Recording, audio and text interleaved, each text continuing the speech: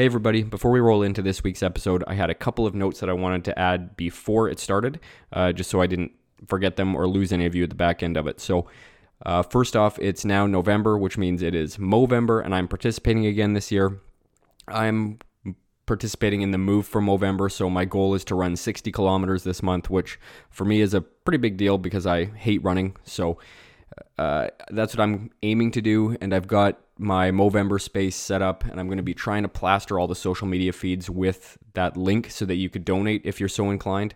Now, none of that money ever touches my account first. It's just donated directly to Movember, which is in support of prostate cancer, men's mental health. It's basically, it's a month set up for men and raising awareness, right? So it's something that I'm very passionate about, and if you have a few bucks laying around and you'd like to donate, I'd be extremely thankful for that.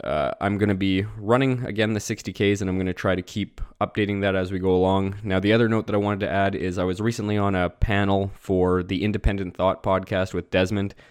I love that podcast. I love having these discussions. And anyway, he just uploaded 2 more of the panel segments from the most recent one, but they're only on YouTube. So if you'd like to go to YouTube, search up the Independent Thought channel. It has to do with the vaccine mandates and then the banning of vaccine misinformation on YouTube in particular, but across different social media platforms. So if you'd like to watch those 2 panels, I'd really appreciate it. Write in the comments that you're here from Plaid Jacket Philosopher if you'd like to, but those are both uploaded, ready to go. And so here we go into this week's episode. Hey, my name is Zach, and this is the Plaid Jacket Philosopher, the podcast for tradespeople and the blue-collar middle class. I'm hoping to punch a few holes in the stereotypes that surround blue-collar workers and hopefully share a lot of the stories behind how we got into our line of work and the honest joy you can get from working outside of the office space. The plan is to mix in interviews as well as some solo stories from job sites, fatherhood, and personal experiences that led me to where I am today. Some will be funny, some will be personal, but hopefully any and all content here can help broaden what your opinion is of the blue-collar middle class. Hey, welcome to another week. Sorry I missed the last one. We've been moving our oldest son down into the basement, which is where I've typically recorded all of my podcast episodes. He's kind of getting to that age where, we just don't want him in the same room with his younger brother anymore. We don't want any of that. He's starting to get to that, or he's getting close to that jerkin age, so we just don't want our youngest to catch a drive-by one of these days. So we're taking the proactive step, moving him down into his own room, getting everything set up for that, so it's really eaten into my podcasting time and ultimately my rhythm of this thing, because I find that I need to kind of spend a bit of time down there writing, just speaking out notes and listening to how it sounds coming back to myself before I actually record anything. So anyway, I'm recording in my kid's playroom right now, which isn't very easy to do. It's I'm always worried that I'm going to wake one of them up. So anyway, my recording schedule is thrown all off, and hopefully I can get this thing out kind of fairly consistently week to week. But if not, once the holidays come here, I'm gonna build a dividing wall down there and kind of frame in my own little office area. But in the meantime, it might be a little bit more sporadic, so I'm hoping to keep this thing up every week, if not every second week. But it's going to maintain some kind of regularity, hopefully. But just figured I'd give you guys a heads up where everything's at, why I missed a week, and why I may miss another week here or there coming up. I'm trying to figure out other ways to record, but it's not always easy with the 4 kids and trying to keep it while they're sleeping without waking them up when I do tend to record these things. So that's a quick update as to why I didn't get an episode out last week and why I may not get an episode out every week here for the next little bit heading into the new year.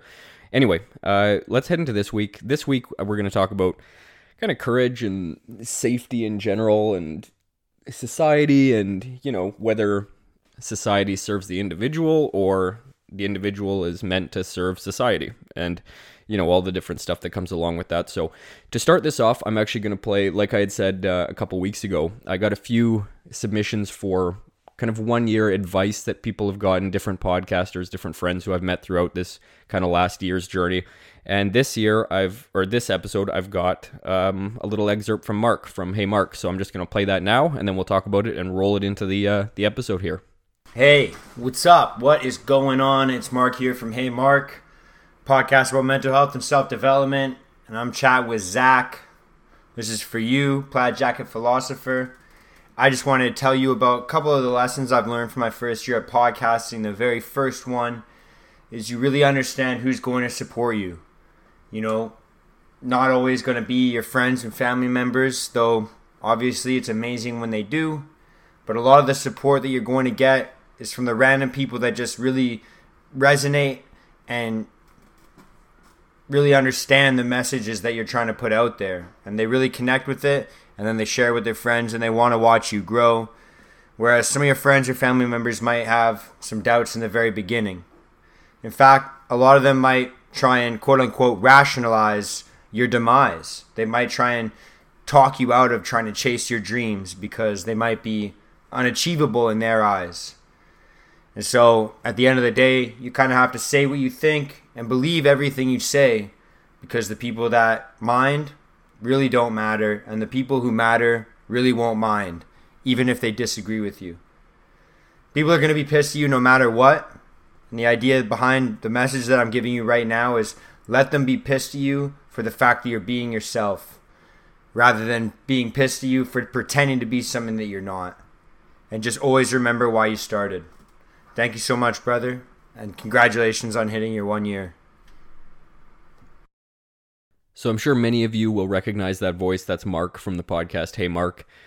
Thanks, man, for that submission. I really appreciate it, and I really like what you're talking about here too, as far as even just, there's a lot of nerves when it comes to putting anything out on your own. It doesn't have to be a podcast. It could just be taking a stance or voicing an opinion, or really anything that goes against the current zeitgeist. Like that could be anything.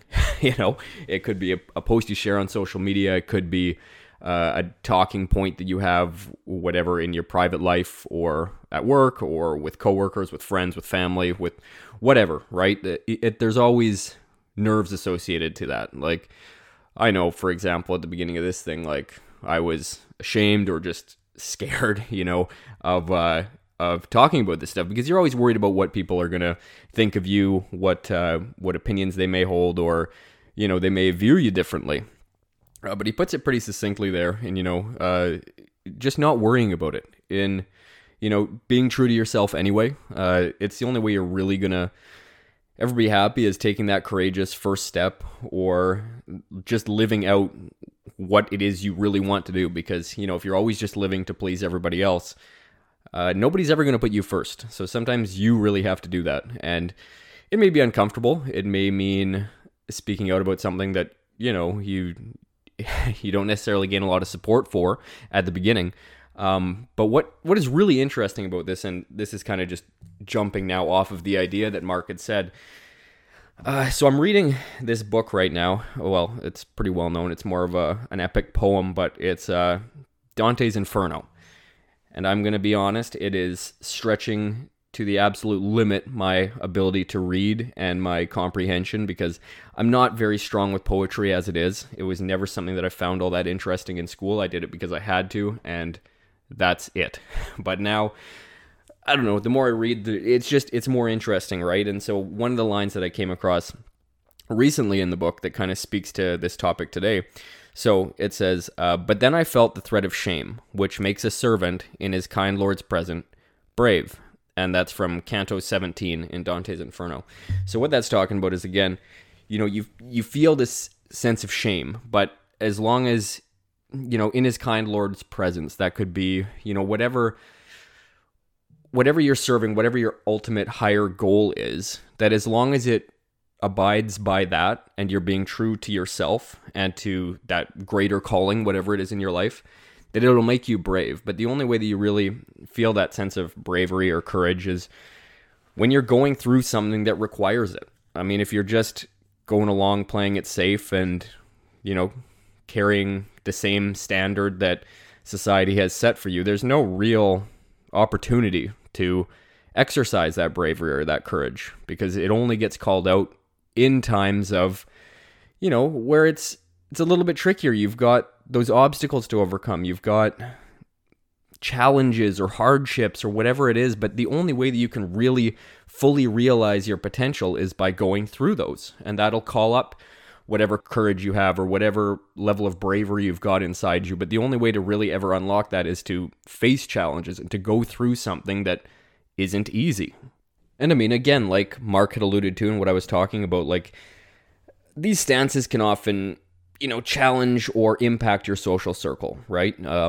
It'll test friendships, it'll test even family relations, as, anybody who's living through 2020 to 2021 will realize, like, there are a lot of things that seem to seep into family relationships too, which is something that I personally haven't experienced before. I mean, even political opinions before this point never fractured families that I experienced anyway. I imagine they may have down in the States more, where it seems to be a little bit more polarized, but in Canada now it's following that same line of thinking. And with everything that's gone on with the pandemic and the associated response, those opinions have really proven to fracture family ties too, which is something that I didn't really see coming. But it's becoming more and more evident that there are firmly entrenched sides to this, right? Which is unfortunate.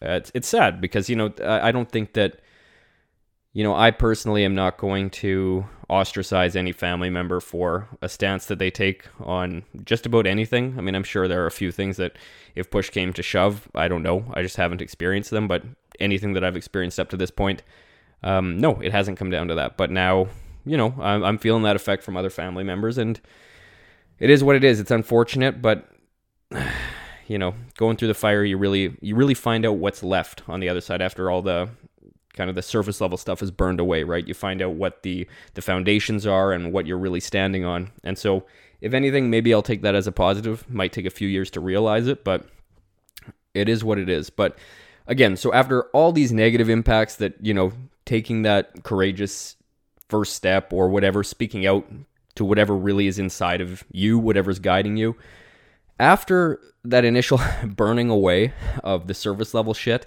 you're going to start to find people will gravitate towards you. When you start to stand for something, others of a similar mindset start to kind of seek you out. You form little communities or little, I don't know, friendships. You just forge new friendships. It's amazing how that happens, right?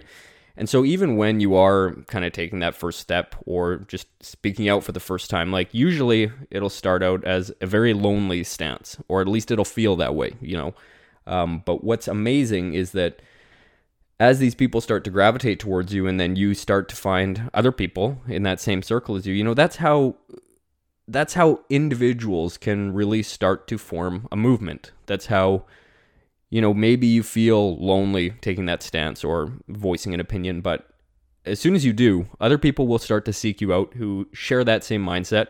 It's kind of like a calling card or like a Batman symbol, whatever, or Commissioner Gordon would always shine to the sky when he needed Batman's help, but you shine that bat signal, and then all of a sudden, you've got other people by your side, and that's a terrible way to look at it, but whatever. It is what it is. Like, you guys kind of understand the visual I'm trying to put there. So again, that's how those individual thoughts or stances can really turn into a movement, and you can quite honestly be the reason that someone else has the courage to make a stand of their own, right? Like that's how you start to gain momentum. And so that's all really just bouncing off of Mark's initial idea there, kind of the fear associated with starting anything or standing up for anything or taking a stance that's against the current day zeitgeist. And at first it feels pretty lonely, but then you start to develop a movement, you start to develop a crowd, and it's pretty amazing what can happen from an individual opinion or taking a stance that is kind of counterintuitive to the group or to society. So now transitioning this into society and, the almost need to kind of step out of your comfort zone and to push forward with something else. I mean, I don't think that, and this is kind of echoing other opinions that I've read and heard, but I don't think that safety should ever be a first order principle or value in society ever. Commonplace, like nowadays, you can look up Mike Rowe and his popular saying is safety third. And basically that's because, he talks about how no individual, no business, no venture, nothing moves forward with their main motive being safety. That's not how you actually forge ahead. That's not how you get by. I mean, it's something that should be kept in mind at all times. But, what he argues is the fact that safety has become an industry of itself, that it actually takes away our personal responsibility because we always expect others or the parameters put in place to keep us safe, while we kind of ignore our own part to play in that and our own role in that. So anyway, that's just, Mike Rowe does a very good job of explaining that idea in his safety third policy. So you can look that up if you want to, but that's kind of what it's talking about. And I definitely tend to agree with that. We really need to take responsibility for our own safety, not get complacent, because that is what that tends to breed. But anyway, so what we're talking about here is stepping outside of our bounds, stepping outside of that safety zone, and actually pushing forward with our own path, right? So Albert Camus, actually, he's a fairly famous French philosopher, but he says, one of his quotes is, "Danger makes men classical, and all greatness, after all, is rooted in risk." And that's from Resistance, Rebellion, and Death by Albert Camus. And so what he's talking about here is, much like that Mike Rowe philosophy, is that, safety shouldn't be the driving factor in anybody's lives. You want to get forward, you want to challenge something, you want to be viewed as somebody who's capable and who's dependable and, independent at the same time, like somebody who can really forge their own path. That all comes rooted in risk. That comes in facing danger head on. That's just a mentality. And when you have safety as the prime virtue in a society, it completely dulls that. It takes the edge right off of it, and now we're no longer trying to move forward, trying to forge ahead. It's all about staying in our little safe boxes. And now kind of bounced on that as well by John Stuart Mill from the book Principles of Political Economy. He says, "A man who has nothing which he is willing to fight for, nothing which he cares more about than he does about his personal safety, is a miserable creature who has no chance of being free, unless made and kept so by the exertions of better men than himself." And so again, like that's echoing that same statement, right? Like you can aim to be safe, you can do your best to be safe, to care about the safety of everybody, but at the same time, like the driving force in any individual's life, and this is again kind of the question that I was talking about earlier, is whether society serves the individual or the individual serves society and community. Because, society, it isn't a living, breathing thing. It's not an individual. It is made up of individuals, and that's, the human beings that make it up. But your life goal is not to serve society. Society is there to help provide a base level for everybody, everybody in the community. This is how yes, you want to serve your community, but at the same time, you serve yourself. It's the same idea with in a plane. If it's going down, you're supposed to first put your air mask on yourself and then help your kids and help those around you, because you need to take care of yourself before you're able to actually help anybody else. And that's the same way when it comes to society, to personal responsibility. You look out for yourself first, and then you're able to pass that on to everybody else. But the role of the individual isn't to be subservient to the society.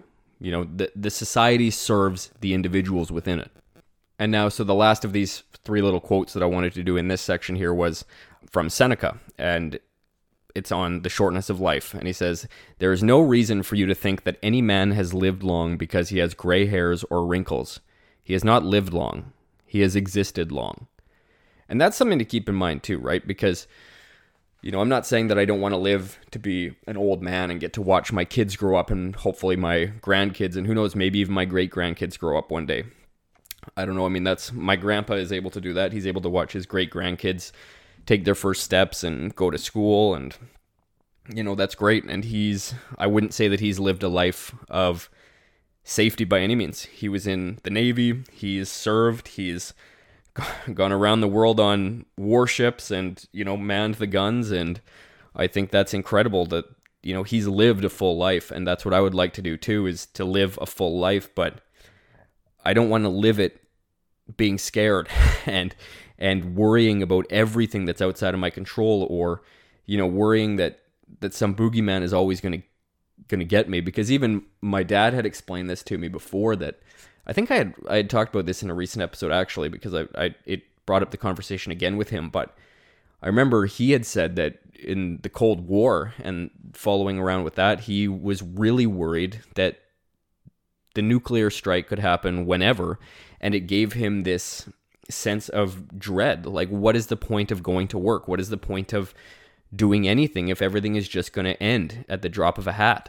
And it paralyzed him for a little bit. And I remember talking to him about that, and I actually brought it up again to him because I said, that's kind of how I'm feeling nowadays. Like, it just feels like society is on the brink, and it's causing a little bit of paralysis in my life going forward, and what I plan on doing, and my outlook for everything, and, my level of optimism for my kids, and, questioning whether it was the right decision to even have kids, right? Because when you've got threats like this, like, to make it more mythical, when it feels like you're surrounded by dragons, like, why would you bring kids into this world? And I read another quote somewhere else, but I'm not quoting it directly, but, when people are worried about raising kids, like, we could be raising dragon slayers in the era of dragons. And that's not a direct quote, and I've probably butchered it, but the idea there is pretty amazing. If you can raise your kids to fight through this stuff, to be able to withstand this level of pressure, like, who knows what you could be setting them up for in the future. They could be the most competent and capable people we've ever raised, we've ever sent out into society. So it's really changed my outlook on a lot of things to be more optimistic, to kind of see the bright side on things, to see people, starting to stand up to different forms of, what I'm talking about. But anyway, to just see people stand up and to say enough is enough. Because, ultimately, and this is the, again, part that rolls into the optimism, but also just becoming more fortified, is the idea that anything that we don't stand up to within our lifetimes, we are automatically pushing off to our kids. And I don't know, if you don't have kids, then this may not be that applicable to you. But I can promise you that if you do have kids, this is something that probably crosses your mind. And if it doesn't, it should. Because, anything that you see now that may impact their freedoms in the future, their ability to move around, their ability to socialize, their ability to work, whatever, to search out and forge their own path in life, any of these blockages, these blockades that we see now, like, it should be up to us to demolish them and flatten them and give them as many opportunities moving forward as we possibly can. Because anything that, any issues that I don't deal with now, I'm putting off and digging a deeper pit for my kids to dig out of in the future. And that's really where I find a lot of strength and fortitude and, courage nowadays is, well, do I really want to put this off, just, cower in my own house, in my bedroom, and push this off for my kids to deal with one day? Like, fuck no. That's not me. That's not the person that my parents raised me to be. That's not how my parents were. And I'm not going to pass the buck to a future generation. That's just not going to be me. Now, to kind of bring this full circle on the whole nuclear Cold War aspect of it, I wanted to read, it's a fairly short essay by C.S. Lewis, but it's called On Living in an Atomic Age. So bear with me here, and then we'll talk about it for a couple minutes to close this week out. So here we go. In one way, we think a great deal too much of the atomic bomb. How are we to live in an atomic age? I am tempted to reply, why, as you would have lived in the 16th century when the plague visited London almost every year, or as you would have lived in a Viking age when raiders from Scandinavia might land and cut your throat at night, or indeed, as you already are living in an age of cancer, an age of syphilis, an age of paralysis, an age of air raids, an age of railway accidents, an age of motor accidents. In other words, do not let us begin by exaggerating the novelty of our situation. Believe me, dear sir or madame, you and all whom you love were already sentenced to death before the atomic bomb was invented. It is perfectly ridiculous to go about whimpering and drawing long faces because the scientists have added one more chance of painful and premature death to a world which already bristled with such chances and in which death itself was not a chance at all, but a certainty. If we are all going to be destroyed by an atomic bomb, let that bomb, when it comes, find us doing sensible and human things. Praying, working, teaching, reading, listening to music, bathing the children, playing tennis, chatting to our friends over a pint and a game of darts. Not huddled together like frightened sheep and thinking about bombs. They may break our bodies, a microbe can do that too, but they need not dominate our minds. What the atomic bomb has really done is to remind us forcibly of the sort of world we are living in and which, during the prosperous period before, we were beginning to forget. And this reminder is, so far as it goes, a good thing. We have been waked from a pretty dream, and now we can begin to talk about realities. It is our business to live by our own law, not by fears, to follow, in private or in public life, the law of love and temperance, even when they seem to be suicidal, and not the law of competition and grab, even when they seem to be necessary to our own survival. For it is part of our spiritual law never to put survival first, not even the survival of our species. We must resolutely train ourselves to feel that the survival of man on this earth, much more of our own nation or culture or class, is not worth having unless it can be had by honorable and merciful means. Nothing is more likely to destroy a species or a nation than a determination to survive at all costs.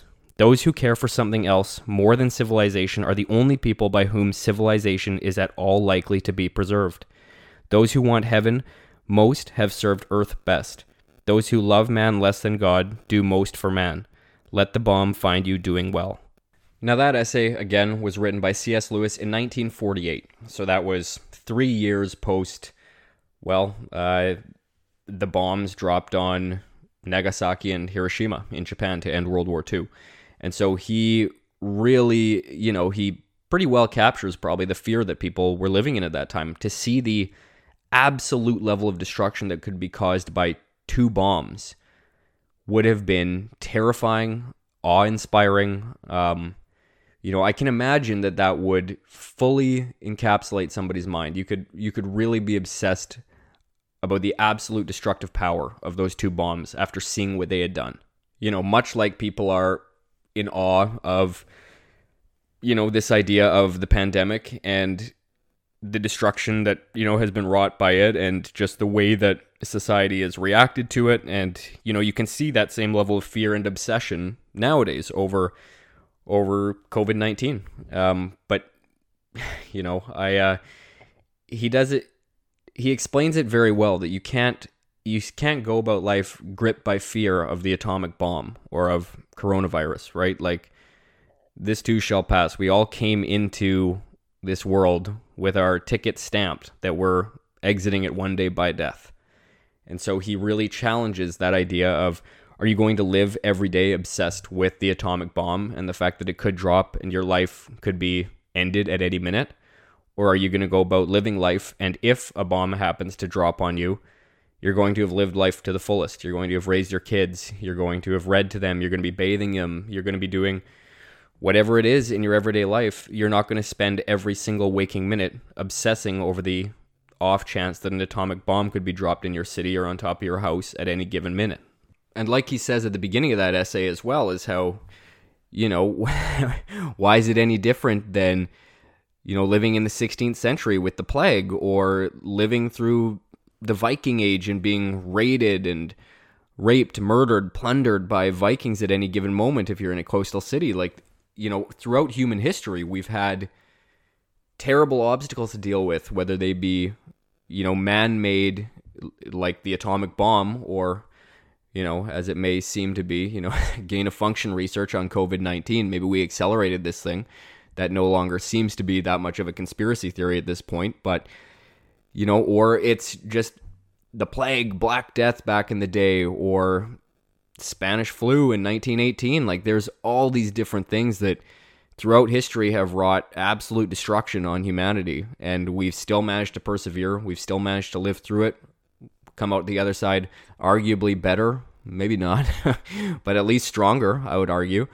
So it's just, I really like the way that he puts it in that essay, and the very last line I really like a lot too. Let the bomb find you doing well. You know, if death comes knocking, you know, whatever form it takes, trust me, we're all going to be taken by it at some point. There's no way around it. So whatever it is that finds you and knocks on your door one day, let it find you doing well. Let you say that you've lived a life worth living. I mean, again, like that quote that I had brought up earlier is that, you know, let death find you where you have lived long, not necessarily existed long. You want to live a life worth living. And at the end of the day, you know, that's, I think that's a pretty hopeful and optimistic message. And again, kind of linking back to the beginning with Mark, you know, be courageous in that effect too. Like, you know, there's so much to be scared of. There's so much to be worried about. There's so much to honestly just get down about nowadays, but don't be. And I'm not much of a motivational speaker. I mean, here I'm talking about atomic bombs and, you know, speaking out whatever message you got inside of you and probably standing alone for the first while. But, you know, there's, you know, we're never going to exercise that level of courage, that level of determination without these obstacles, without having to overcome something or bulldoze your way through something. And, you know, you're going to get scratched along the way. You're going to get bruised and beat up a little bit. But at the end of the day, you know, that's what you can show, you can be proud of. I mean, every single story that we tell our kids, or, you know, fairy tales that engrossed us as children, or, you know, any kind of narrative that we see in a movie, it's always about, you know, it doesn't start with some guy living in his kitchen or waking up in his bedroom, sitting in his kitchen all day, and then, you know, that's it. He stayed safe. No, it doesn't go that way. You know, the hero always has to go through something. They have to face danger. They face whatever is going on. They take care of it. They vanquish it. Like, that is the whole narrative. That's what we're drawn to, and there's a reason why we're drawn to that idea. It's not because safety is our top virtue and that we should just stay inside and avoid everything at all costs. That's not it. You know, that creates a real stale life. That's why you're starting to see, you know, we've seen drug overdoses going through the roof. We've seen, you know, the opioid crisis continuing to escalate. Like, people can't live like that. You know, there needs to be meaning. There needs to be some drive, some purpose forward. And, you know, if anything, maybe this week can help just spur you on to that. Like, if you're feeling that way, because fuck, I'm telling you, I have. Like, within the past couple of months, I've gotten completely consumed by that and just thinking, like, what is the point? Like, what are we bothering to do? Well, you know, everybody's got their obstacles to go through. Everybody's got something that gives their life purpose, and it's never going to be the easiest path forward. You know, a lot of people go through life just simply taking the path of least resistance, you know, but I would argue that it's a pretty meaningless life. You know, I know people like that who I wouldn't say are content at all. They just kind of take every day as it comes, and that's it. And I've got other friends who, you know, aren't very financially secure. Like, you wouldn't look at them and say, oh, like, they're doing great, but they've got a life's purpose, and they're some of the happiest and most content and fulfilled people that I know. It's amazing, you know. It's cool to watch, and that's kind of, again, what gives me hope now, raising kids in this age of absolute craziness and upside down world. And you know, I don't know, you've heard me talk about that before. I know I'm going to talk about it again, so I don't need to get that deep into it this week. So anyway, reiterating, sorry I missed last week. I'm going to try to make sure this thing comes out every week, but at very worst case scenario, it'll be a bi-weekly thing until I can get my office and recording area set up again. So thanks again for this week. Share it if you'd like to. I've also I got in a new shipment of stickers. So you guys want stickers, shoot me an email at plaidjacketphilosopher@gmail.com. I'll get those sent out to you whenever I can. Keep in mind that they're free, and, you know, I pay for them myself. So if they don't come out right away, what can I tell you? I'll get them to you one day. So anyway, have a great day, and I'll talk to you all again next week. All right, everyone, that's it for today. I hope you found some value in this week's episode. If you did and are interested in more content like this, please rate, review, subscribe, and recommend the podcast to a friend.